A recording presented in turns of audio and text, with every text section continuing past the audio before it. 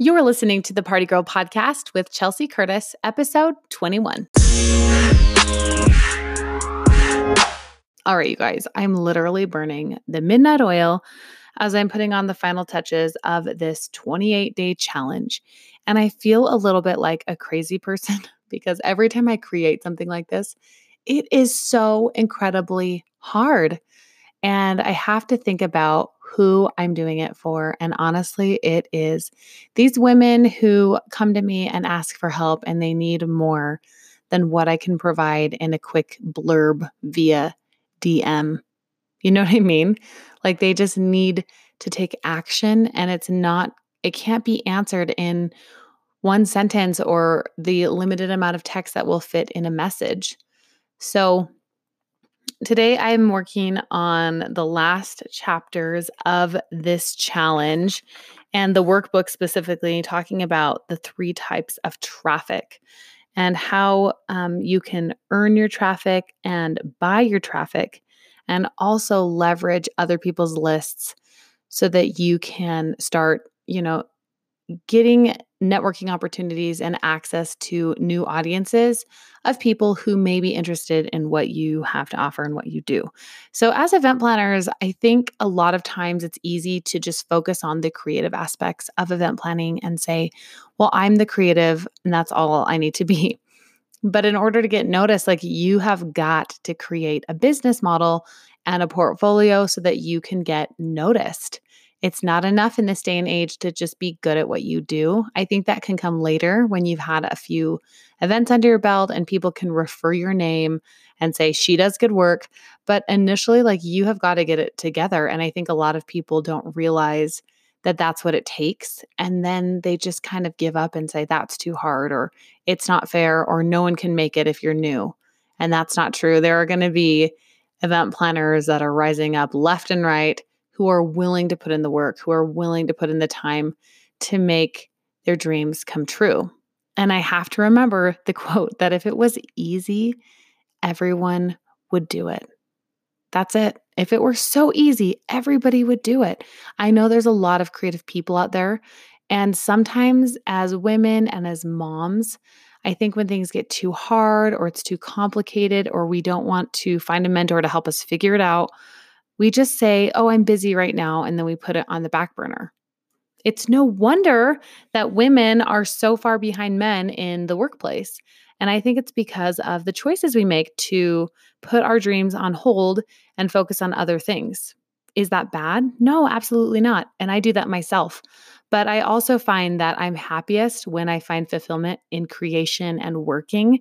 And as much as I love my kiddos, like at the end of the day of parenting or running from the park to the playland to the museum, like I'm exhausted and I felt like I ran around all day and I didn't do anything. Like I didn't accomplish anything, even though we were going. And that's part of maybe my internal strugglehood with motherhood and not finding fulfillment there. And I can own that. So for me, again, like I have to dedicate time. Do I want to be spending the rest of my life up until 2 a.m. working on projects? Probably not. But if putting in that work right now means that I can save some other mama down the road years, literally years of her life so that she can just take action, like it would have been worth it for me. And I'm kind of realizing that there's a certain point in your business where you can only learn so much and do so many events before you recognize that that's not going to fulfill you anymore.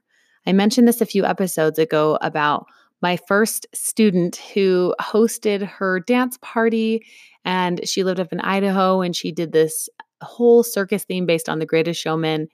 And watching from my house, like on my phone, sitting on the couch, just scrolling through her Instagram stories, I was so elated.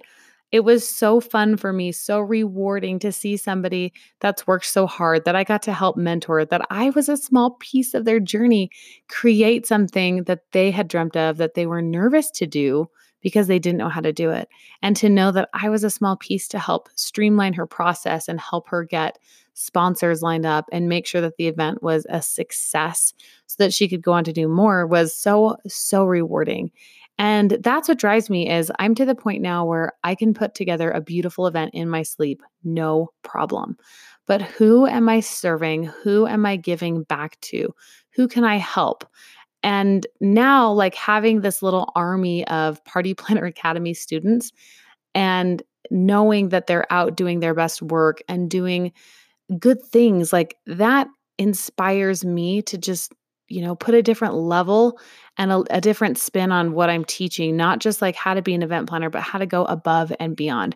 So today I had an experience where my most recent dance party, we ended up sending her a sponsor template and she donated the entire venue for free, which is awesome. Super not common for most people, but for me, I usually get almost every venue donated. I rarely ever pay anything. I'll sometimes pay a cleaning fee, but most of the time I am not paying for venues, which is amazing. And I do that because I leverage sponsorship packages and templates that I've created. Well, she emailed me today and said, "Hey, your event last weekend, it looked great. Like, I just wanted to let you know that we are missing a microphone." And she explained like where it was and what was going on. And I was thinking back because my DJ brings in all of his own equipment. And this time, because they had speakers there, he actually used their speakers for my dance party just to get some extra sound. But I don't remember the microphone coming down. And so I was thinking back, and after I sent, we're sent an email saying we're done using the venue, I always capture a video of the space when I left, just as like a documentation to show that I left it better than I found it. And so I walked through the video, and unfortunately, I didn't get the upstairs where we had put the speakers back. And so I couldn't see where the microphone was. And I was trying to get this figured out and trying to figure out if the DJ had it. So I called my husband, I called people who worked the event, called the DJ, and no one had seen it. Well, she mentioned that they had done a sound test earlier that day. And so the microphone was actually in this back corner behind where our stage was set up. And I'm like, oh my gosh, like I totally remember seeing a microphone laying in the corner over there.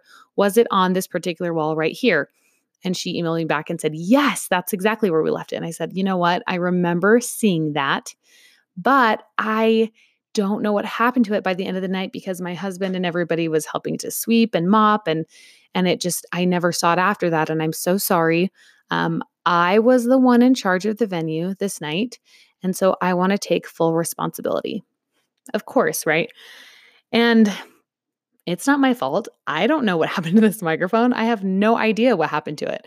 And again, like here we are going on 2 weeks after the event. So my event was 2 weeks ago and I'm the one in question. So what I decided to do was just offer to pay for a new microphone. I said, if you would just send me the link for whichever Amazon microphone you want, or if you want to choose whichever retailer you prefer and send me a Venmo, I would be more than happy to take care of that. It's the least I could do. I know I saw it there, and so I want to just take responsibility. So before I tell you her response and what ended up happening, I just want to share that this is exactly what I'm teaching in the Party Planner Academy. I'm not teaching you how to just get a free venue. I'm teaching you how to be exceptional when you work with people that they say, oh my gosh, like you went above and beyond and blew me away. So they would be more willing to have you come back. They'd be more willing to give you the venue again for free because it was such a good experience for them. She emails me back and I couldn't even believe it because, like this is how I am. This is how I try to run my life. I try to offer, the best, like what is the best thing I could do in this situation with anything that comes up, especially negative things like missing items or lost things. She emails back and says, I don't say this very often, but I'm honestly blown away by you. Like ever since working with you, especially offering you a free venue, like you never know what you're going to get. But like you have just impressed me so much. And I don't say that very often. So don't take that compliment lightly. And I just, responded with, oh, I don't take it lightly at all. And I'm absolutely 100% serious. Let's for sure order your new microphone. And if you end up finding the other one, like great, you'll have two. But it's really my pleasure. I would be more than happy to make sure that we just get this sorted for you. Like it's the least I could do. Anyway, she messages me back about an hour later saying, oh my goodness, we found it. It was misplaced in this area and no worries. Thank you again. So I guess the moral of the story is like it's not enough to just know how to get free stuff if you aren't going to treat people right. It's not enough for me to teach someone how to get paid by a sponsor if they're going to leave them hanging and give them a bad experience and not report back. Like I am teaching actual methods on why people love to work with me. And it's not enough to just say like, oh, here's how to get a free whatever.